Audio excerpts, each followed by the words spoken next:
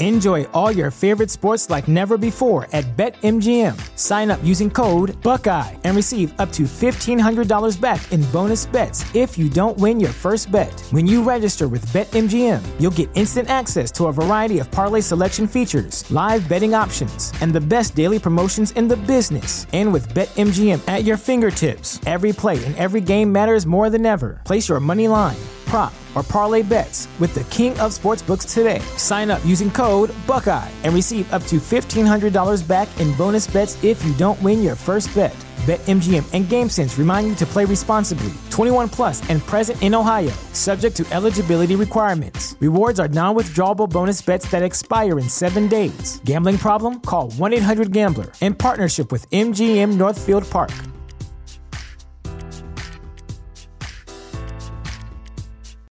Without the ones like you, who work tirelessly to keep things running, everything would suddenly stop. Hospitals, factories, schools, and power plants, they all depend on you. No matter the weather, emergency, or time of day, you're the ones who get it done. At Grainger, we're here for you with professional-grade industrial supplies. Count on real-time product availability and fast delivery. Call, click Grainger.com, or just stop by. Grainger, for the ones who get it done.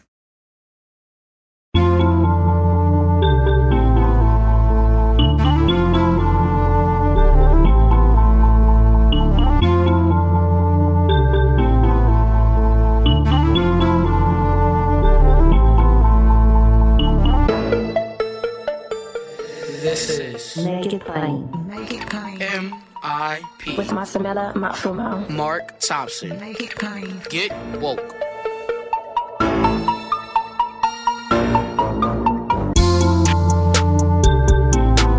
God bless you. Get woke. Folks, MIP is now COVID-free, meaning free to all subscribers as we navigate this pandemic. We're thinking about everyone, and we've got to get through this together. So for a limited time, no fee to subscribe to Make It Plain on your favorite podcast app.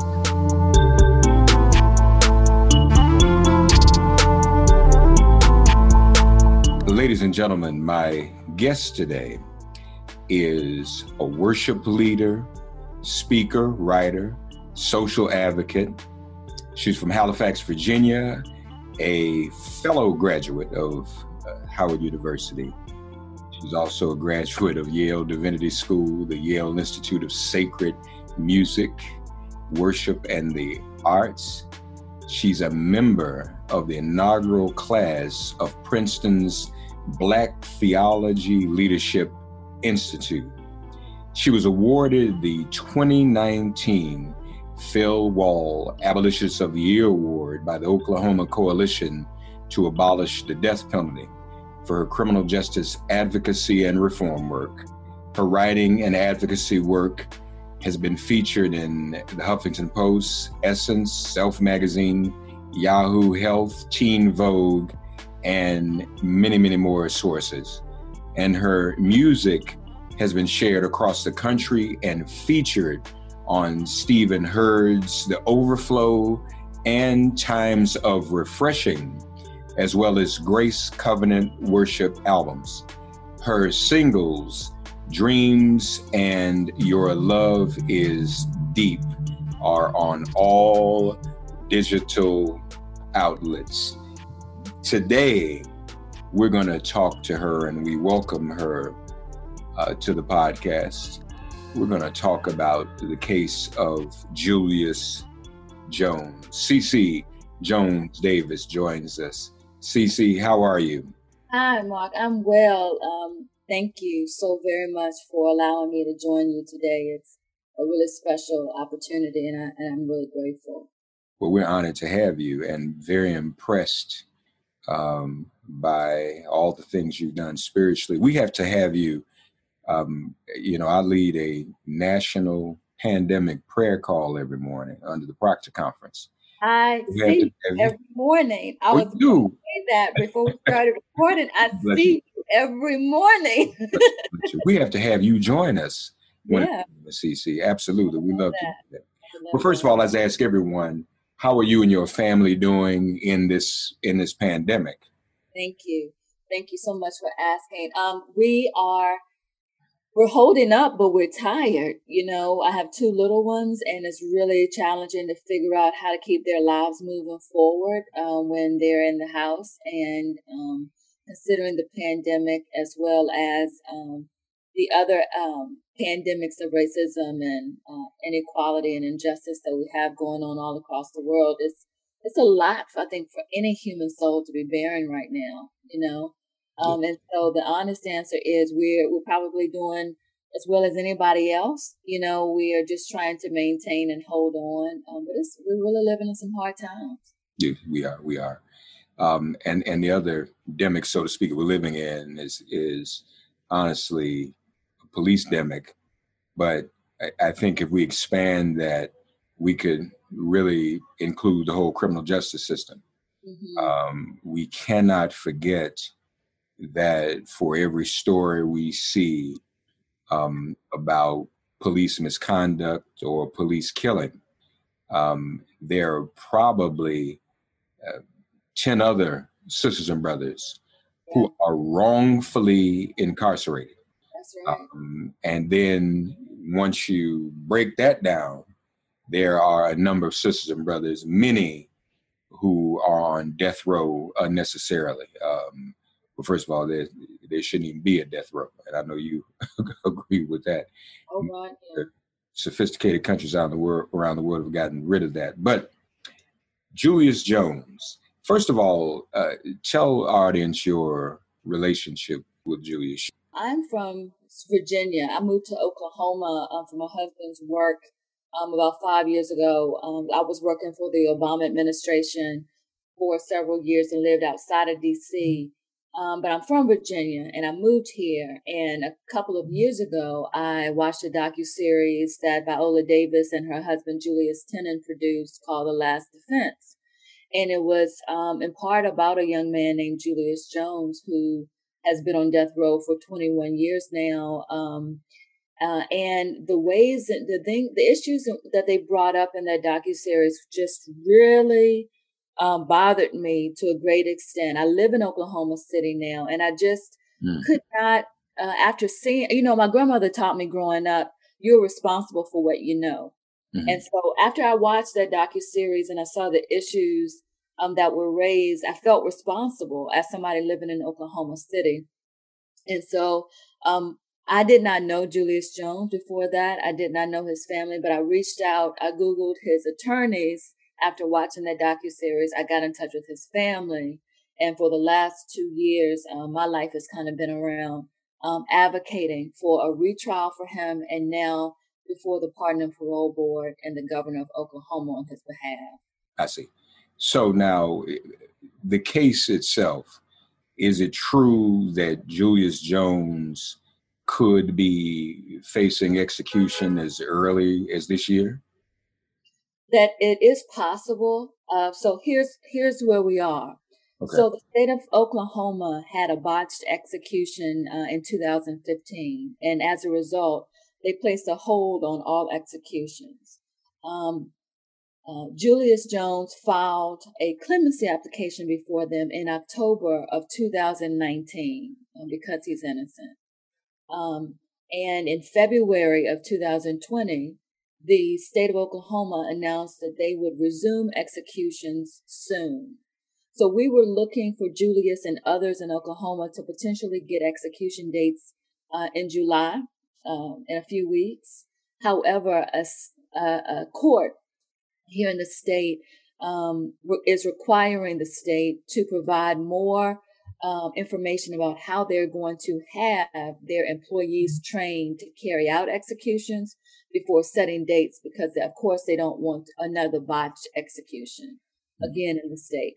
So we are fortunate that Julius Jones does not have an execution date set yet, and our work is about advocating on his behalf and amplifying his story as much as humanly possible. But it is true that that the court could be satisfied with what the state says, and he could receive an execution date before the end of the year. That's possible. There's a petition on change.org. Yeah. Almost 6 million people have signed.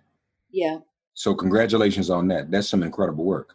Thank you. And can I say that when I started my role in all of this, I started 2 years ago. But Julius's family, and he has a best friend, Jimmy Lawson, who has been his best friend since the sixth grade, were Julius's constant support before all of the advocacy work really got started. And when I started this effort, this advocacy work that I've undertaken on his behalf, I said to God, if you do this, I promise to give you the glory, the honor, and the praise. And I want in all ways that I'm able to speak about this, I try to honor that. And so when you see that 6 million person signature on a petition on change.org, I'm going to really tell you that this has been divine. It has been a lot of human work, don't get me wrong, but the ways in which Julius's story has unfolded, Viola Davis and her husband, Julius Tenen, they did not have to choose this man's story. There are stories all over this country about injustice and racism and this and that. They did not have to choose Julius's story. I believe it was divine that they chose him. And I believe that it's been a divine process to see how people have come to understand that there is a problem with a man named Julius Jones in Oklahoma. And so we went from having, 200,000 signatures on that petition just a couple months ago, and we would think we were doing something to, over in a very short amount of time, the numbers of people who now have an ear leaned in to who Julius is and his situation, 6 million people. It's divine, and I'm so grateful. People like right there in Oklahoma City, Russell Westbrook, people like Blake Griffin, Trae Young. I mean, there's some pretty heavy hitters on this too who signed on. Yeah, there are. And we've really, this has really taken a turn for us for this campaign. When Kim Kardashian learned about Julius, so many of us know now that she's really gotten heavily involved in criminal justice reform work. And she got a hold of Julius's story and, started to really kind of amplify this on social media. And then Jason Flom, who's the CEO of Lava Records in New York, and Scott Butnick, who is the producer of the movie Just Mercy and the Hangover movies.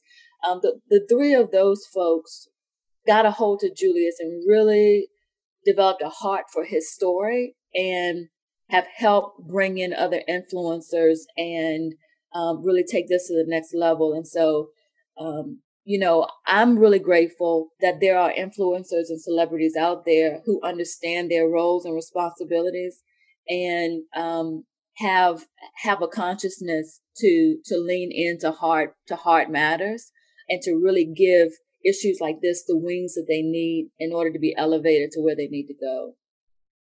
So, CeCe Jones Davis, let's walk through Julius's story and how this all began in the first place, if you would, please.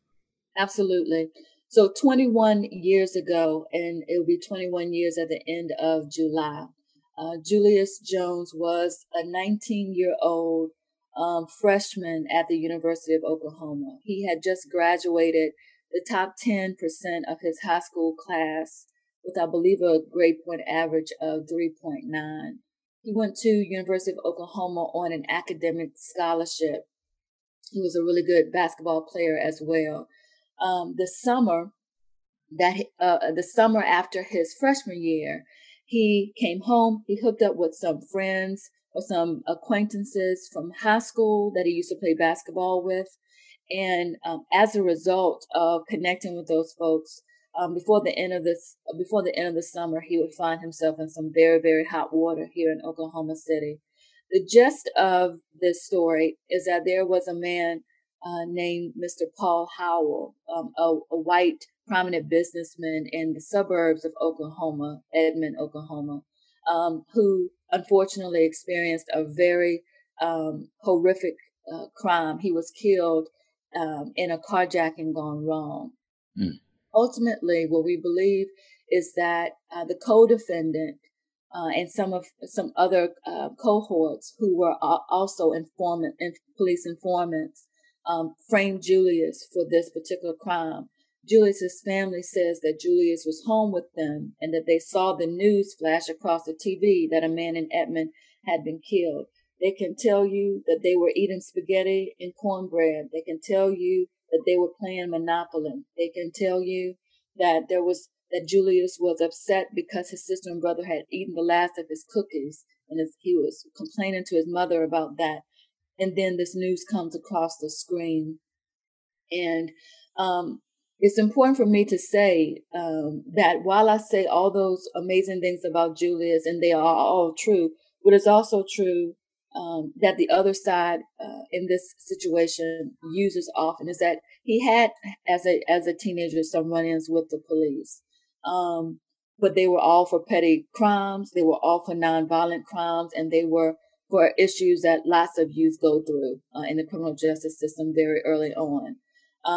But long story short, a couple of days after the murder, Julius was arrested and ultimately tried and convicted and sentenced to death for this crime.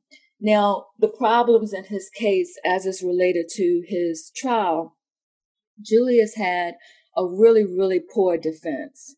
And let me kind of explain a little bit of that to you. Julius and his family had hired him an attorney. And very shortly before the trial began, that attorney died suddenly. They did not have the money to hire another attorney, and the trial was coming up. And so public defenders were assigned to his case. These folks did not have any capital case experience. Nobody had death penalty case experience. And when, after the prosecution rested their case, the defense team literally stood up in court and said, "We rest." They did not present any evidence. Yes, they did not present anything. They did not present the alibi because they said that the family would not be credible. They did not present a photo of Julius Jones that was taken 9 days before the crime. Julius was picked up by the police 9 days before the crime for doing donuts or Willie's or whatever you call them in an empty parking lot. And instead of just giving him a citation, the cops decided to take him down to the station and book him and take his picture. There is a photo, and you can see that on the website justiceforjulius.com, that shows Julius Jones with very, very short hair, not enough hair to grab a haircut, very short. The eyewitness said, there was one eyewitness, and that was the sister of the victim, said this was an African-American man with a red bandana across his face, a skull cap on his head with at least a half an inch of hair hanging from underneath, like a braid or a dread. 9 days before that crime, you could not pinch a piece of hair off of Julius's head. And so if they had presented that photo, the court would have been able to see that Julius did not have enough hair at the time of the crime to be the perpetrator. But no evidence was presented. There were two individuals in jail at the same time that the co-defendant and Julius were in jail awaiting trial, who did not know each other, came independently forward without incentive to say, hey, there's a man in here named Christopher Jordan. One of them was his cellmate. There's a man named Christopher Jordan in prison here in jail, bragging about the fact that he framed Julius Jones, that he actually killed the man. Those men came forward, signed affidavits, but somehow the defense did not present their testimony in court. And so there are so many issues related to his defense that, I mean, it's horrible. And really, before I go forward, I want to invite people to visit justiceforjulius.com, and you can watch the docuseries that really sparked my passion around the situation here in Oklahoma. So you can see the things that I'm talking about for yourself. So I invite you to go there, justiceforjulius.com. Julius, at the time that he was charged with this crime, there was a prosecutor, the DA of Oklahoma County. His name was Cowboy. They called him Cowboy Bob Macy. Cowboy Bob Macy, I believe his reign was for about 21 years in Oklahoma County. He put about 54 people on death row. And over time, 33% of those cases had to be overturned. 1/3 of his cases were overturned out of 54 people. Now, in 2016, Harvard Law School named him the second deadliest prosecutor in the United States. And so Oklahoma County, and then he retired because it came to light that there was a lot of misconduct in his office, and it was a big, horrible mess.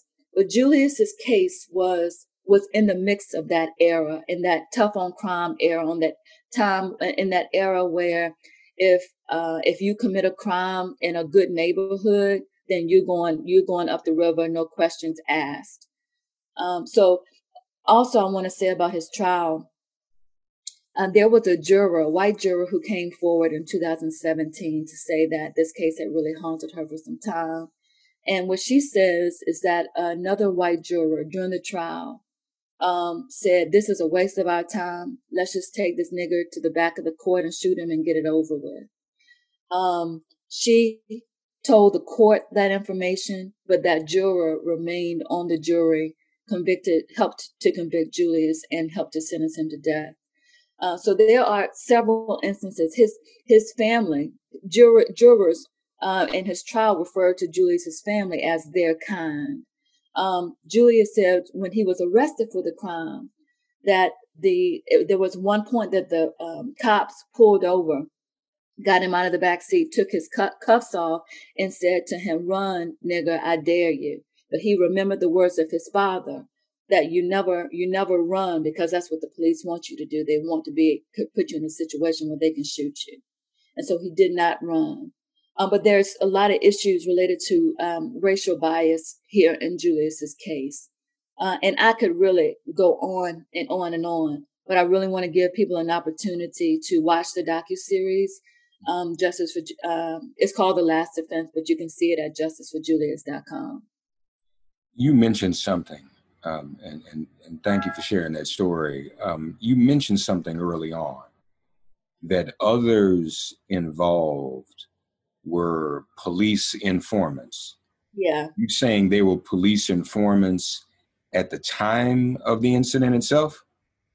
I'm saying that they were police informants for quite a while through the duration. So they were informants before the crime, and they had been informants after the crime.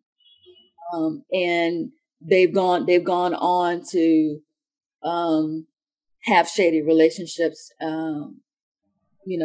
with police, and it's been extremely unfortunate.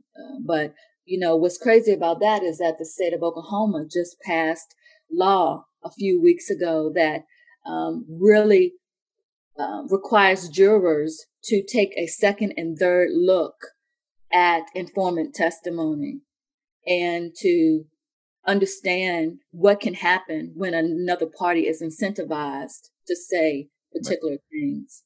Yeah. So, but those laws were not in place when Julius Jones was on trial. And so now we're trying to help the Pardon and Parole Board and the governor understand the other side of this story and understand that we really could be at risk of executing someone wrongfully in the state. The individual who was bragging about Julius taking the fall for this and him being the one who did it, did you say his name? Do we know his name? Yeah, his name is Christopher Jordan. Right, that's what I thought you said. Was he an informant himself at any time? I believe that he was, but I definitely know that the 3 other people connected to this situation around Christopher Jordan were definitely informants at the time. And Christopher Jordan's, if I understand you correctly, his hairstyle and the length of his hair. That's right. Matches the description that the eyewitness gave. 100%. He had, when he was arrested, for this 3 days later, him and Julius were arrested. When he was arrested, he had 3 cornrows that hit about right here. Okay. And you can see that in the booking photo. So there's a booking photo of Julius 9 days before the crime that has a very short cropped haircut. There's a photo of Christopher Jordan with 3 cornrows that hit the base of his neck. 3 days, he's picked up 3 days after the crime. And there's another booking photo of Julius when he's picked up for the crime. He has that same haircut. And so because the court didn't see all the evidence, because his defense team didn't value his life enough to fight for the man, to give him a defense, so much of the information never did make it to the court. Right. What about appeals and whatnot? Were there a series of appeals? And if so, how did they go? Yeah, there were. And listen, I'm not a lawyer, but I'll do my best to explain this, okay? Sometimes it's good not to be a lawyer. Okay. My understanding is Julius has had 6 appeals in the state of Oklahoma. Okay. And every one of them has been struck down on the basis of a technicality. And I'll give you an example. So when the juror came forward in 2017 to say, hey, this has really been bothering me over the years, this is the racist comments I heard from the rest of the jury, she sent those messages to Julius's attorneys through Facebook Messenger. And when it was time for them to come and get an affidavit signed by her to present that in court, she was afraid because she knew a signed affidavit would make her name public. And so when they came to sign it, she was not here. She ran. And so when it was when it was time to go to court to appeals court based upon the issue of racial bias as new evidence, they had these Facebook messages. And of course, the court said, we can't accept that. We need a signed affidavit. We're going to throw that out. Along those lines, since the trial, Northwestern University had done a study about Oklahoma's death penalty. And what they found ultimately is that an African-American man is 3 times as likely to be sentenced to death for a crime against a white person in Oklahoma. They presented that to the court. And you know what the court says? The court said, it's too late to consider that. Julius, let me tell you what they said. They said Julius Jones, a poor man, a defendant, should have thought before his trial to do the research himself so that could have been presented at his original trial.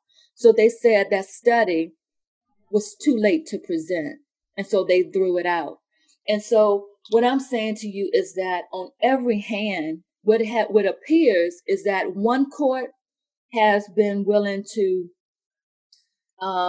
maintain the decision of the court before it as long as they could not find a technicality to do something different about. If everything followed law and by the books, they upheld it, and that's what they've done. But nobody in Oklahoma has done justice, and that is what I am trying to say to people, that there is a wide difference, a huge difference in doing law and doing justice. Mm-hmm. And I do not understand why that's hard for people. I don't understand why people are okay with this kind of, knowing now what we know, with a man facing execution. I do not understand that for the life of me, particularly being, in a red state, in a Bible saturated state. I'm at a loss. Okay. Yeah, that's overwhelming. You would like to think at this moment of racial reckoning in this country, especially with regards to the criminal justice system, that this would be something that would be considered and taken more seriously. So at this hour, to whom are we delivering our petition? We're talking about the governor, right? Is that the only person that can really do something at this point, or? No, so it's twofold. We're talking about the Pardon and Parole Board first, because by law here in Oklahoma, the governor has to get some form of a recommendation from them to move forward. So it's the Pardon and Parole Board here in Oklahoma and the governor of Oklahoma. And it's really important, I think, for people to understand why we are pushing so hard. Obviously, this is about life and death, right? This is not about winning or losing. This is about life and death. And it's important for people to understand that we are pushing right now so hard because we've learned our lesson. We learned our lesson from what we saw with Rodney Reed down in Texas. We learned our lesson for what we saw down, where was it, Alabama with Nate Woods. And that is that when somebody gets an execution date, it is a very hard train to stop. And so that is why when we are crying loud and sparing not and trying to save a man's life, we have got to be aggressive right now on this side of an execution date. We've got to do this work right now. Yeah. Pardon and Parole Board. How big is that board? And do we know anyone on there? There are five people. I'm familiar with the personalities. I've had to do a lot of background work to figure out the personalities. So I'm familiar with the personalities. Any black? We have one black person. My understanding is that typically he's a swing vote, though. And so sometimes he goes, yes on things, and sometimes he goes no on things. And so I don't know. I don't know exactly what's going on with that, but we're hopeful, and what we're doing is really trying to get out as much information about Julius and bring as much awareness about this as possible. Because, for me, especially living here in Oklahoma now, and this is another thing I say all the time, we can't afford this. We nowhere ever can afford this, but we're going to be celebrating the 100th year commemoration of the Tulsa Massacre next year. It was the largest race massacre that we have in the United States, on the books here in the United States. There's a lot of work being done around that in Tulsa and around Oklahoma right now. And what I say is that Julius Jones could be another Tulsa massacre, but we see this coming and we have an opportunity to stop it. We don't have the moral leverage to make another massive mistake in this way ever again. And so while his situation might not be Tulsa Massacre in terms of violence, like where 300 people are slaughtered, it will be like Tulsa Massacre in terms of shame. And we cannot afford this level of shame. And we need to make sure that we've got this right. And I'm telling everybody that currently we don't have it right. Well, and let me just put a number on that. 100 years ago, 6 million people didn't know about the Tulsa Massacre. Come on. 6 million people know up front about Julius Jones. Right. So you're absolutely right. It will be even larger, and a greater spotlight will be on Oklahoma because of the centennial of the Tulsa Massacre. So you're absolutely right. Oklahoma might want to get itself together around this one. Yeah, you're right. They might want to. So aside from signing the petition, what is it that people can do? What is it that we can do? Yeah. So we need people to go to the website, justiceforjulius.com, and we need you to sign the petition. We need you to watch the docuseries for yourself. Mm-hmm. We need you to send letters to the governor and the Pardon and Parole Board. We need organizations around this country to send letters. There's a way on the website where you can send an e-letter, and that's totally fine, and we welcome that if that's what you can do. But we need our prominent members of our community and our organizations to write out letters, to watch the docuseries and write letters of support and send to the Pardon and Parole Board and the governor. We need people to take ownership of this with us. I'm involved in this not because I knew Julius or because I knew his family or any of the like. I'm in this because I'm responsible now for what I know. And we need people to take ownership and responsibility for this now. So following Justice for Julius on all the social medias, sharing, liking,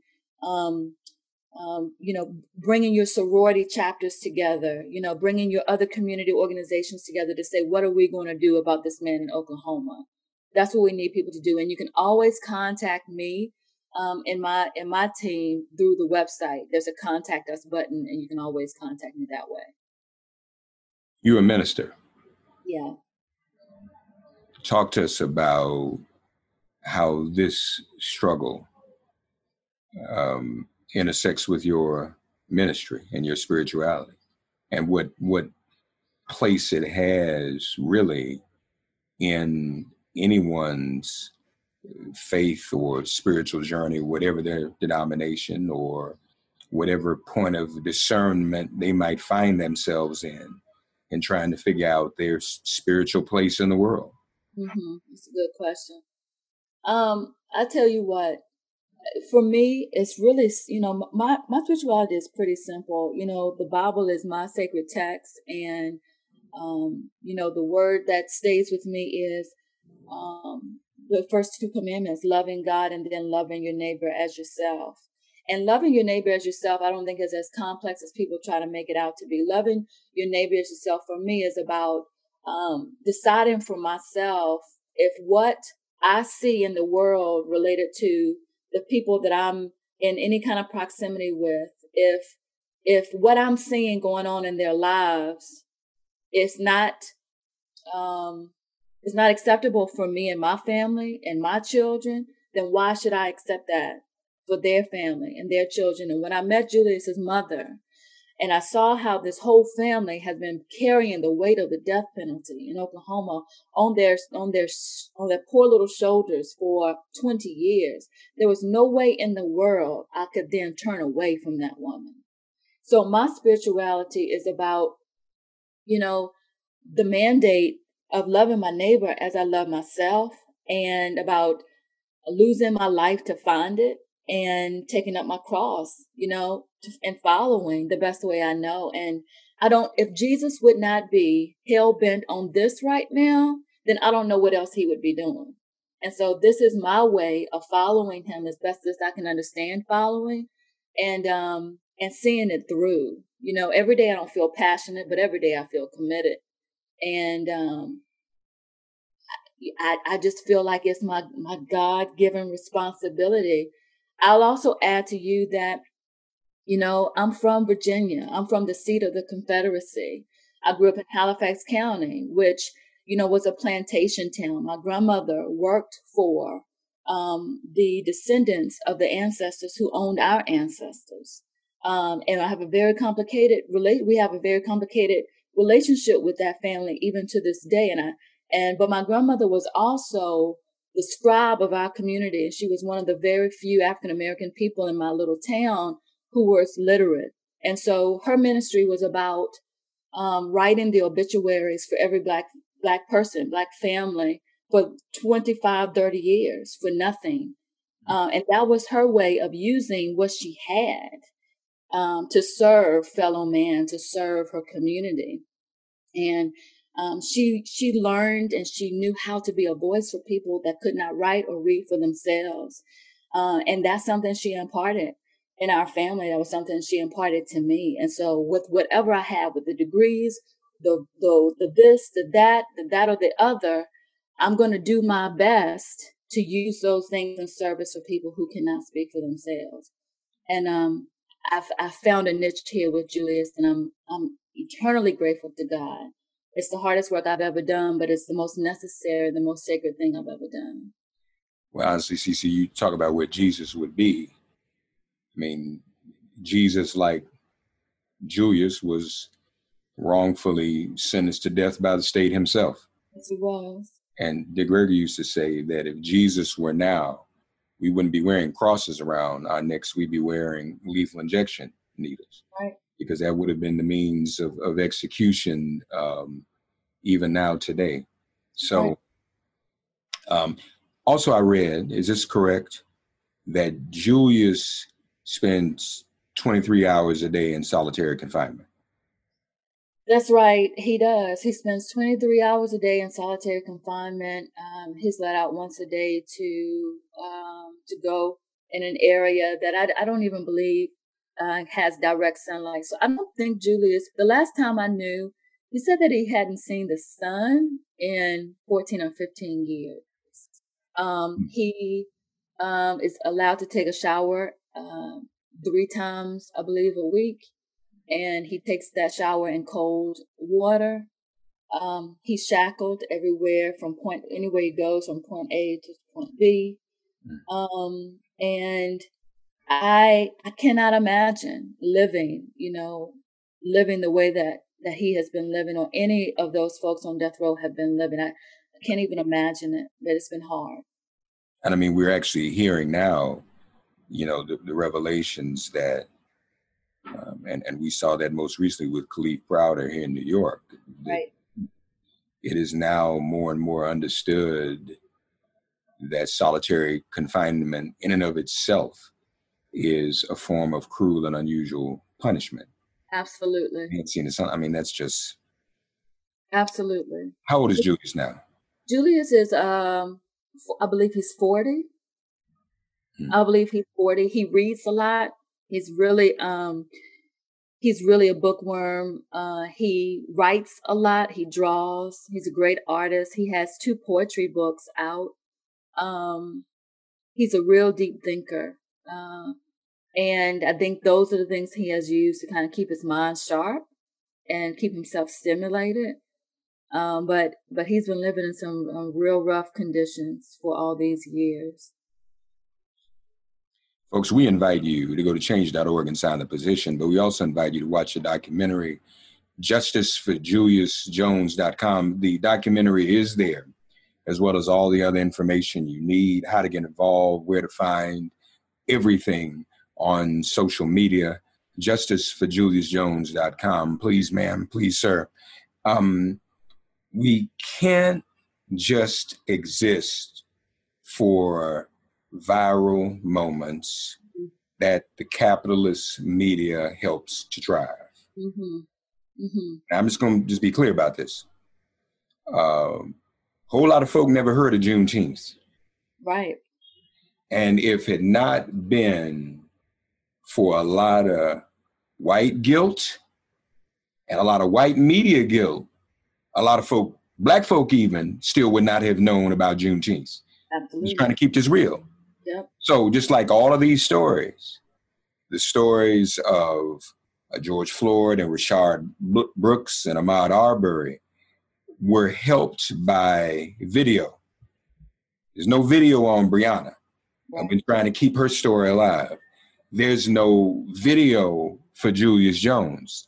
And Julius Jones is at the far end of the spectrum, because while the law did not kill him immediately, it is plotting to kill him now. 100%. So when we know that, like if we had known they were gonna kill George Floyd, we would have tried to stop it. We know that they're going to try to kill Julius. So right. We can stop it right now, can't we? That's what we're talking about right here. That's right.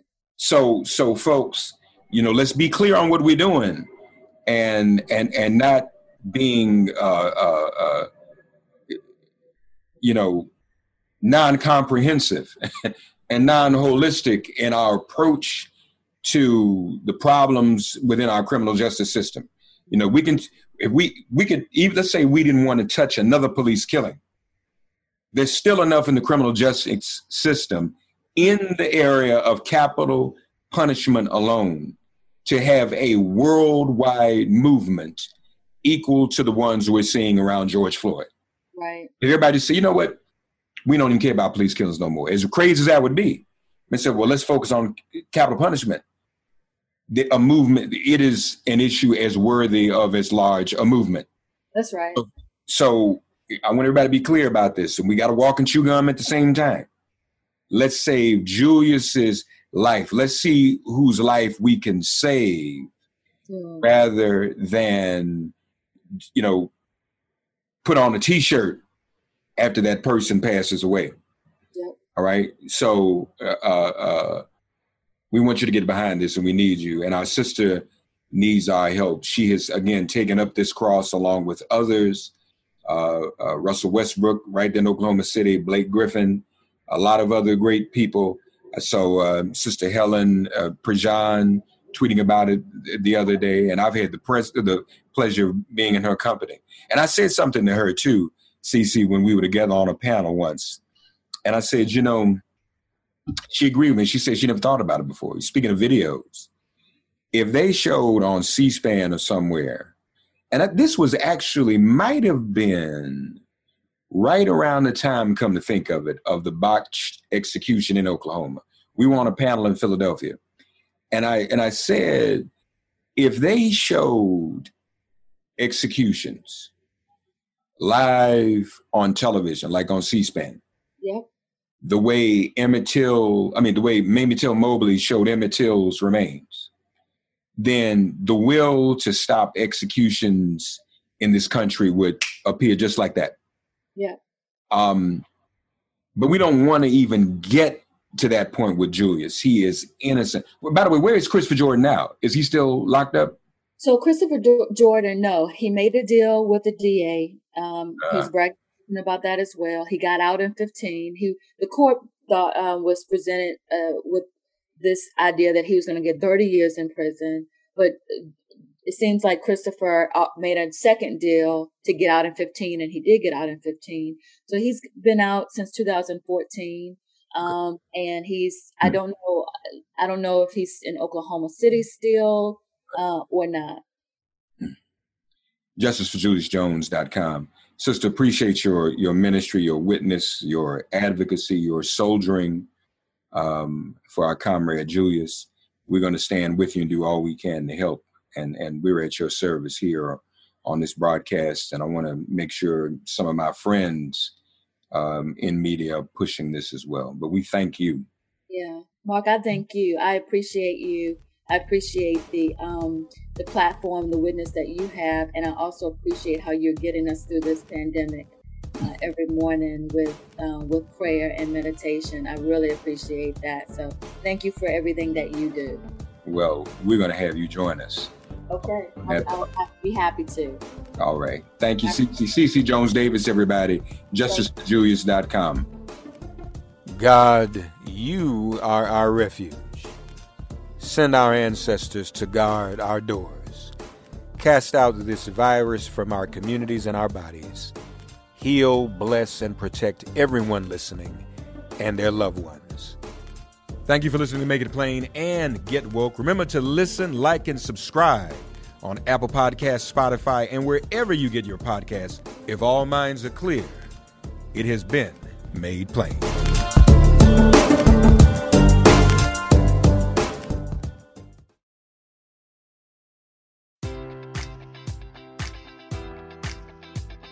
Enjoy all your favorite sports like never before at BetMGM. Sign up using code Buckeye and receive up to $1,500 back in bonus bets if you don't win your first bet. When you register with BetMGM, you'll get instant access to a variety of parlay selection features, live betting options, and the best daily promotions in the business. And with BetMGM at your fingertips, every play and every game matters more than ever. Place your money line, prop, or parlay bets with the king of sportsbooks today. Sign up using code Buckeye and receive up to $1,500 back in bonus bets if you don't win your first bet.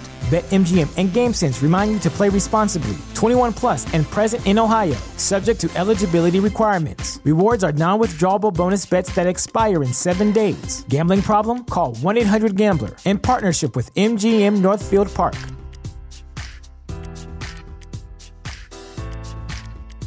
Support for this podcast and the following message come from Corient. Corient provides wealth management services centered around you. They focus on exceeding your expectations and simplifying your life. Corient has been helping high achievers just like you enjoy their lives more fully, preserve their wealth, and provide for the people, causes, and communities they care about. As one of the largest integrated fee-only registered investment advisors in the U.S., Corient has deeply experienced teams in 23 strategic locations. Corient has extensive knowledge spanning the full spectrum of planning, planning, investing, lending, and money management disciplines. Leverage Corient's exclusive network of experts to craft custom solutions designed to help you reach your financial goals, no matter how complex they may be. Real wealth requires real solutions. For more information, connect with a wealth advisor today at Corient.com. That's Corient.com. Corient.com.